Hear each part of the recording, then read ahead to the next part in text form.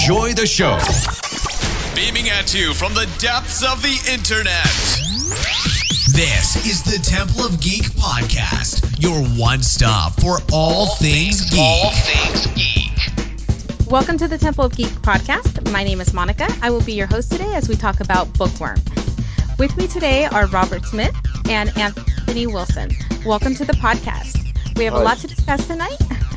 But before we do, can you please introduce yourself to our listeners and tell them a little bit about yourself? Yes, so my name is Robert Smith. I am, my day job, I'm a professor of mathematics, and so I study infectious diseases using math. But in my spare time, I'm a Doctor Who fan from way back. I have been a fan since I was 5 years old. I run the ratings guide where people can send reviews in. I've written about 15 books, or edited 15 books. Lots of which are on Doctor Who. I'm basically, I love Doctor Who and all its kinds of, incarnations. Awesome. And I'm Anthony Wilson. My Doctor Who credentials go back to being terrified of a skull jumping out of a crystal ball in Snake Dance. That's my first vivid memory as a child, possibly my earliest memory. I live in England, which used to be near Europe, but isn't anymore. And in my day job, I'm deputy head in a primary school, and I'm a father of two small daughters. Awesome. Well, welcome to the show. Thank you guys so much for being here. So, can you guys just give our listeners an idea of what Bookworm is and what our listeners can expect from this book? Yeah, so Bookworm is essentially a guide to what we think is the golden age of Doctor Who, which is the new adventures of the 1990s. These were a series of novels that were published when the TV show stopped airing, and the target novelizations effectively morphed into original novels that were published between 1991 and 1997. And they were some amazing books, some occasionally not so amazing books, but they really told a story that continued sort of the story of Doctor Who, I guess, with the Seventh Doctor and Ace initially, and then replaced with new companions, and there were sort of, they developed their own monsters and their own sort of, text essentially, and these are now very hard to find, and something hard to kind of read all as it was at the time. So we've written a guide to that, and we've tried to sort of recreate the experience of what it was like in the Golden Age, at the same time charting how those books were a massive influence on the return of the TV show when it came back in 2005. Yeah, pretty much what he said. Arnold, who's the publisher, describes it as an episode guide to episodes that never existed. So it works, I suppose, the basic model was the discontinuity guide, which a lot of people will be familiar with. Everything's divided into sections. You get a brief summary. You get where you might need continuity from before, and specifically, as Robert says, where it goes into the new series, and then sort of lots of discursive points, some of which are completely frivolous, some of which are quite serious, and then we argue about whether they're any good or not. That's really excellent, because it sounds like you've created this bridge in between the old series and the new Who series. Just kind of like a way to explain what's been going on.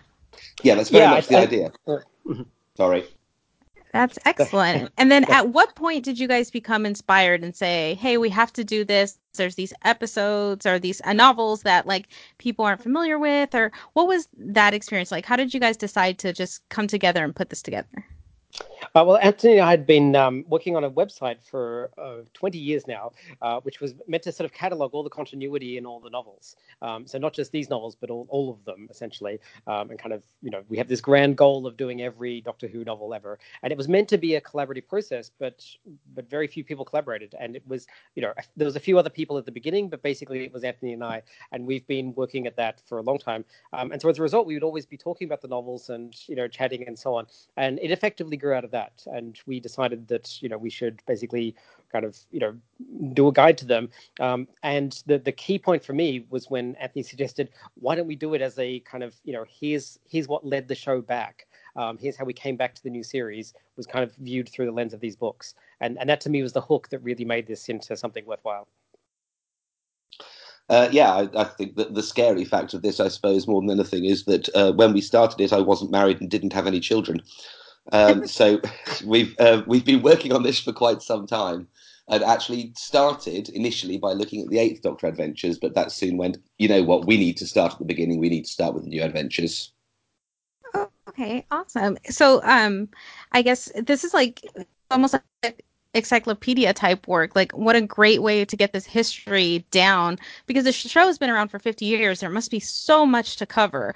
And so, it sounds like something that like even in the future, people will have something to look back on when you talk about like lost episodes or things lost, novels that you can't find anymore, things that are out of publication. It seems like an amazing resource for like history purposes. I like this a lot, actually, because it is a little bit like the missing episodes. And, if you were there at the time, they were an experience that you had. And then nowadays, I don't know what it would be like being a fan who kind of wants to access these things because, I've talked to people and they said, well, they get them in dribs and drabs and some are, you can find online and some, you order off eBay or something. But they're all out of order and they're all jumbled and you get what you can get and you miss other things. And so you're trying to put this giant jigsaw puzzle together. And I think that's what we've effectively done. We've written the kind of guide to that so that you can kind of like flow through. I'm very pleased that actually we had a proofreader who was not a Doctor Who fan at all. He hadn't read any of the novels. I mean, he watched Doctor Who a little bit, but he read the book and he loved it. And so we're like, oh, this is therefore accessible to people who were not there, and also people who who've been reading it since who were there. It's giving a big nostalgic rush as well and saying like, oh yes, I remember the new adventures. They were so much fun and they were so great. So I'm really pleased that we were able to sort of like kind of walk that line between the sort of hardcore kind of old school fans like us who were there when it happened, and then the new fans who might want to wonder what all the fuss is about. This might be really interesting for somebody who is maybe studying television shows or programming, and Doctor Who being the longest running sci-fi show, would have so much to look back. How did they keep this franchise surviving for so long? How did they do this? And having guides like what you've provided is kind of nice because it's almost like a resource into, well, what was so special about it, or what did people do to keep it going? And it could even be something that people looking into marketing would want to like take advantage of. Yes, I think there's a lot of scholarship about Doctor Who, but mostly it's about the TV show. And there's so much extra Doctor Who that if you're a hardcore fan, you absorb this stuff for years and years and years. But it's very inaccessible if you're not. Actually, it's interesting because the New Adventures themselves, I think they won a Guinness World Record for the longest running kind of tie-in series of novels. So you're right. It kind of like there's all this other sort of stuff about it that's kind of there. That I mean I guess the interest in extra Doctor Who is not as high, of course, as the TV show, but we think it's actually just as valuable. No, I think it's a really great point because, like, if you see, like, Star Wars, for example, has such a huge expanded universe, and there's all kinds of children's books and regular novels, and such a huge television shows, TV series, and Doctor Who is getting some of that as well, whether it's the novels, the audio series, or even just like the spin-offs.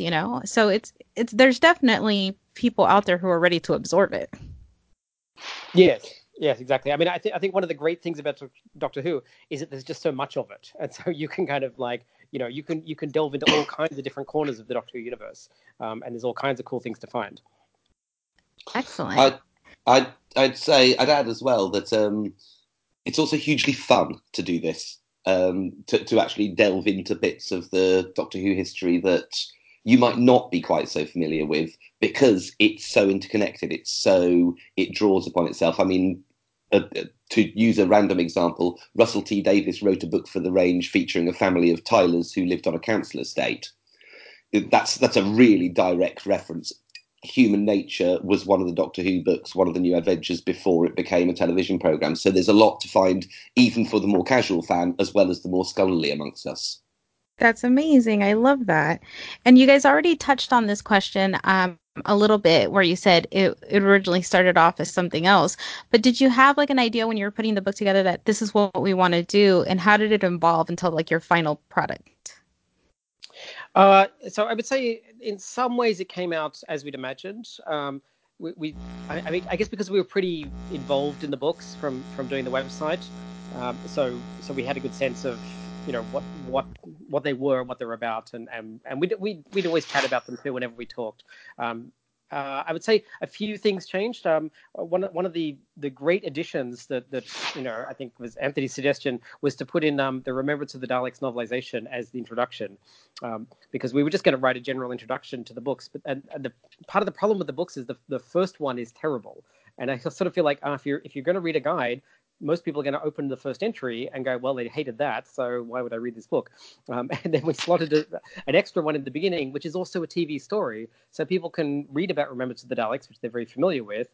And at the same time, we're talking about the novel, and we're explaining how this system works. So I feel like it was just a brilliant idea to kind of get that going, and it anchors you, and then you're good to go from then on.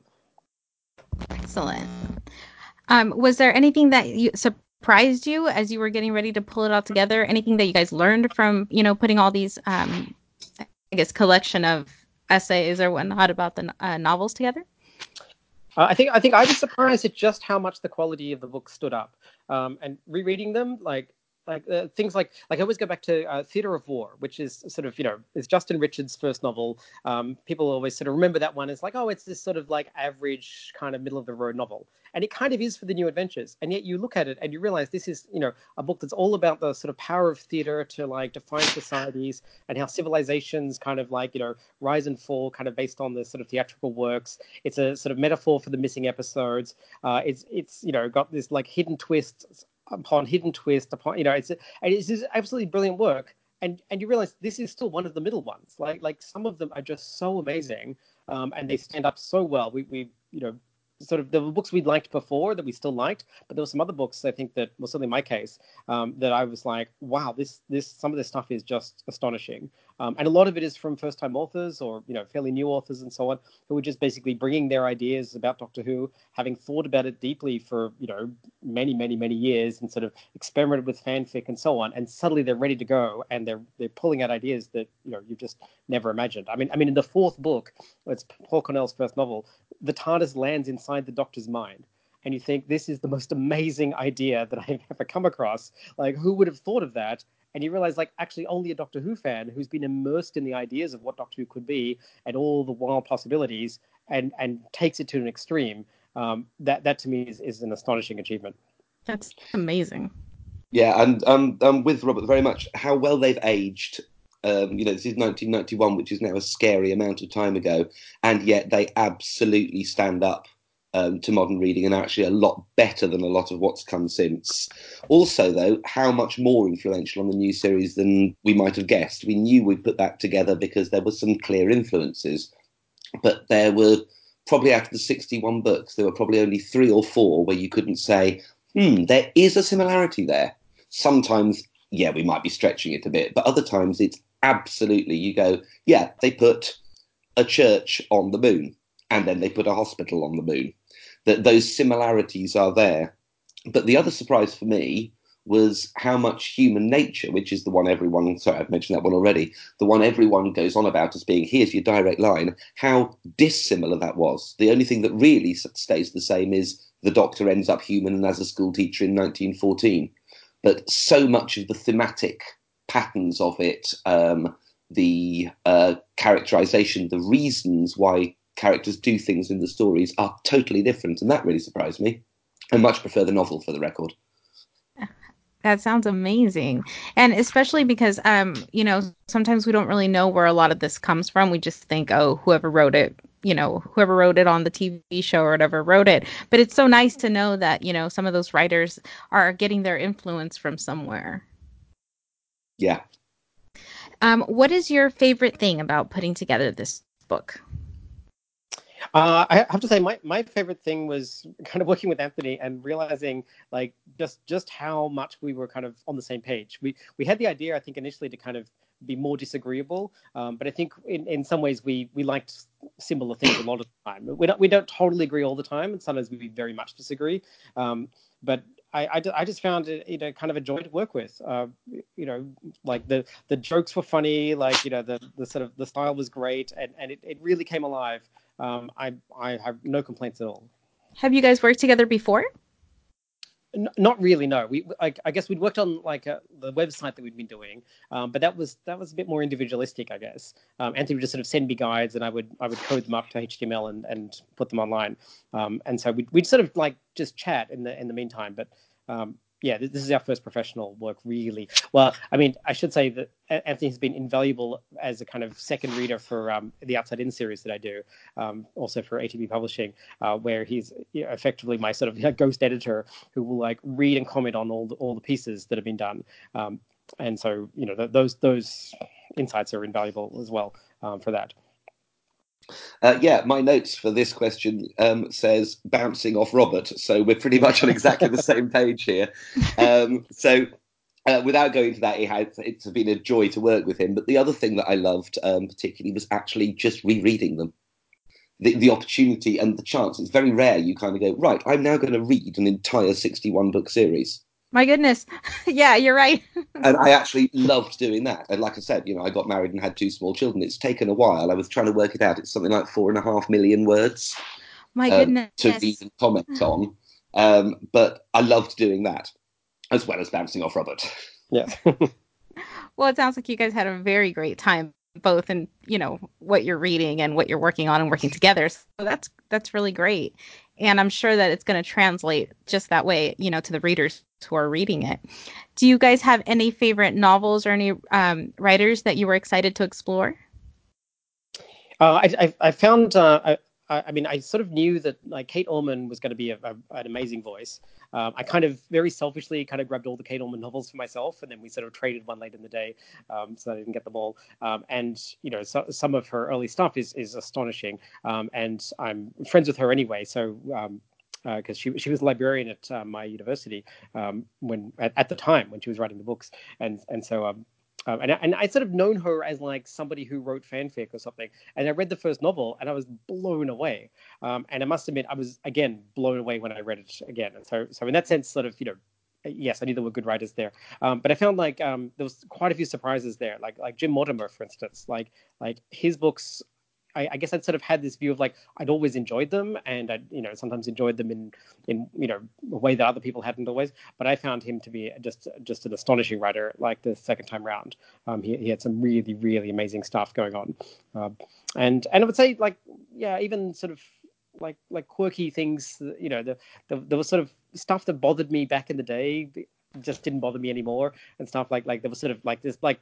It got into like name checks, and there was sort of like guns and frocks, and there was all these sort of like new adventures kind of sort of like shorthand stuff that was happening, and people get all riled up about it, and I did too at the time. And then now you just sort of yeah, it's all fine, it's of a piece, or it's of its time, and it is what it is, and it's no problem. Amazing how frequently we look back over 20 years and think, God, younger self, it really wasn't that important, was it? Yeah. I suppose I was looking forward to rereading some of the books I loved, but it was some surprises in there. I mean, it wasn't Robert's favourite, but there's a book in there which is very dense and complex, The Death of Art, which I just adored, which completely blew me away. I didn't expect it. But the other thing was Ben Aronovich. Now, I'm a big fan of his Rivers of London series, but again, seeing how he developed as a writer, his early stuff, and Transit particularly, which was loathed at the time, to the point that the editor of The Line had to write a defence of it in Doctor Who magazine. Oh my goodness. Because he swore. He used the F word several times. And of course, that was a big no-no at the time. Whoa, we don't say anything worse than twit in Doctor Who. Right, and even now they don't say anything. Even though they don't say it. No, absolutely. Even now they don't say anything, but people couldn't see past that fact at the time. Again, I suppose it links in what was important 20, 25 years ago. Right. People couldn't see past that fact to the fact that it was a simply stunning novel, where every word was nuanced and thought about and counted. And then his second one, which is The Also People, is just, it's unbelievable. There is barely a plot. It is 250 pages of people having parties and having sex, and it is one of the most gripping things I've ever read. My goodness. Oh my gosh. That's very exciting to hear. And so I have kind of a little bit of a kind of just for fun question for each of you, because you have such extensive knowledge from just reading all these books and just being in it for so long in the fandom and just interesting. If you could create your own TARDIS team with any doctor, any companions, anything, what would it look like? Ah, that's a great question because my answer is really simple. My answer would be the Seventh Doctor from the New Adventures and Bernice Summerfield. Like they to me are the sort of ultimate TARDIS crew. I love the very like introverted Seventh Doctor who like stands in the background and you never know what strings he's pulling, and he could have he'll like smile mysteriously or something, and you sort of realize like he's doing all this stuff that you don't really see. I love that they don't sort of go into the Doctor's head or anything. Like he's a very sort of off center character.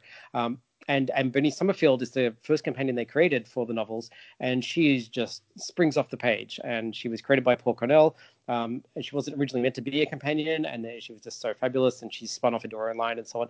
To me, there is no greater sort of Doctor companion kind of team up than that. And it's funny because I was classic series fan from way back, and you would sort of think like, oh, the Fourth Doctor who I adored, and sort of the classic sort of Sarah Jane, kind of Harry or something, things would kind of be my go-to stuff. But what the power of the New Adventures did for me was really kind of reshape what Doctor Who could be, and sort of show me kind of like, I guess, show me how it could grow up as I was growing up at the same time. I And it love moved from a that. childhood one to an adult kind of series. That's it. Gosh, well, yeah. Once again, Robert's probably stolen my answer there. Um, if I had to do anything to try and create a different answer, I'd like to mix things around a little bit and look at different Doctors with companions that wouldn't necessarily have been there for different dynamics and so forth. So I'd love to see how one of the older Doctors would deal with one of the newer companions, something like the Fifth Doctor and Amy. Oh, Just sort wow. of throwing it out there, and you just think, how on earth would that work? And it gives you a good idea of how far the series perhaps has come, because I find it difficult to imagine, but I'd love to see it done. Absolutely. One of the things that I love about the Big Finish audio series is that you get to see River Song with some of the classic Doctors. And that makes me so happy because I just think that's such a cool thing. So I really love that answer. That's great. Okay, guys, before we sign off, do you guys have any final top thoughts or takeaways you want our listeners to know? I think it's. I mean, the New Adventures. I sometimes say, they used to be like the 900-pound gorilla of Doctor Who. That when they first came out, they were the only game in town. So if you wanted to follow any new Doctor Who, you had to read the books. And at the time, everyone was reading them, or sort of almost everyone. And then things started to split, and then there were multiple lines of books, and then there were Big Finish audios, and there was sort of novellas, and then there was kind of all kinds of things. And in a sense, it kind of split the vote. But for a while, the New Adventures, they were it. They were everything that there was. And just I still have this fond memories of the thrill of like walking into the local bookstore and just seeing a new white spine in the shelves and thinking like, oh, there's a new one. And then you would like talk to people about it and sort of feel like, oh, have you read the latest one? Like oh my god, amazing things happen. And that kind of water cooler kind of effect, doesn't really exist as much in I think any other format of Doctor Who except for the TV show itself. It's to me the only other time that it's really transcended that we're not really sort of standing around all collectively listening to an audio or reading a comic or something like that. It was quite amazing that they actually successfully jumped for a while into novels, because novels are a hard sell and they're quite long, and they were quite grown up and so on. To me, that itself is an amazing achievement. Absolutely. Yeah, I think again it kind of bonded fandom in a way. I suppose fandom narrowed. It was narrowing in the Sylvester McCoy years, but it did, as Robert says, give us something all to talk about. I was at university while a lot of them were coming out, and that was exactly that. We would, we'd all go and devour the books. We'd try and get them done in about a day or two, so that when we all met up at the pub, we were all on the same page. We all knew where we were. I mean, the arguments were powerful because some of us loved them and some of us loathed them, but they bonded us as a community, I think, quite powerfully, even within the disagreement that the Doctor Who community is famous for. But I love how much enthusiasm you have for it and how much you know that it's just that's how the fandom is. And you either love it, you hate it, but we're still that community. So that's really great. Can you tell our listeners where they can find your book and how to follow you guys on social media? Yes, so the book is available from ATB Publishing. So it's ATB, it stands for Arnold T. Blumberg, who is the publisher. So ATB Publishing is selling the book, and you can get it either direct from them, or I'm sure it's on various other places. So as far as following us, neither of us are huge social media people. I would say you can check out some websites that we do. We do the Cloister Library. So if you Google Doctor Who Cloister Library, then you'll find our guides to all the novels. We are maybe like 20 from the end. There's over 350 books in there that we've been doing. So that's kind of cool. And that's it's been a fairly obscure site for some time, but we're basically ready to launch into the world now because it's almost done. Or the Doctor Who Ratings Guide as well, where you can write your own reviews on anything and send them in. I'm afraid you won't find me on social media either. I'm a bit of for someone who embraced the science fictionness of Doctor Who, I'm someone who hasn't embraced the science fictionness of the internet at all. That's excellent. That's perfect, guys. All right. Well, this is going to wrap up this episode of the Temple of Geek podcast. If you have any questions or comments, feel free to hit us up on Facebook or Twitter using the handle Temple of Geek. Do you want to check out some of our other episodes or shows? Why don't you head over to templeofgeek.com? There you will find all sorts of content that pertains to the world of geek. Thank you to our guests so much for joining us on this episode. My name is Monica, and we will talk to you next time. Please follow us on Twitter @Temple of Geek. Follow us on Facebook at facebook.com/Temple of Geek. And remember to visit templeofgeek.com, your one stop for all things geek. Goodbye. This will conclude our transmission.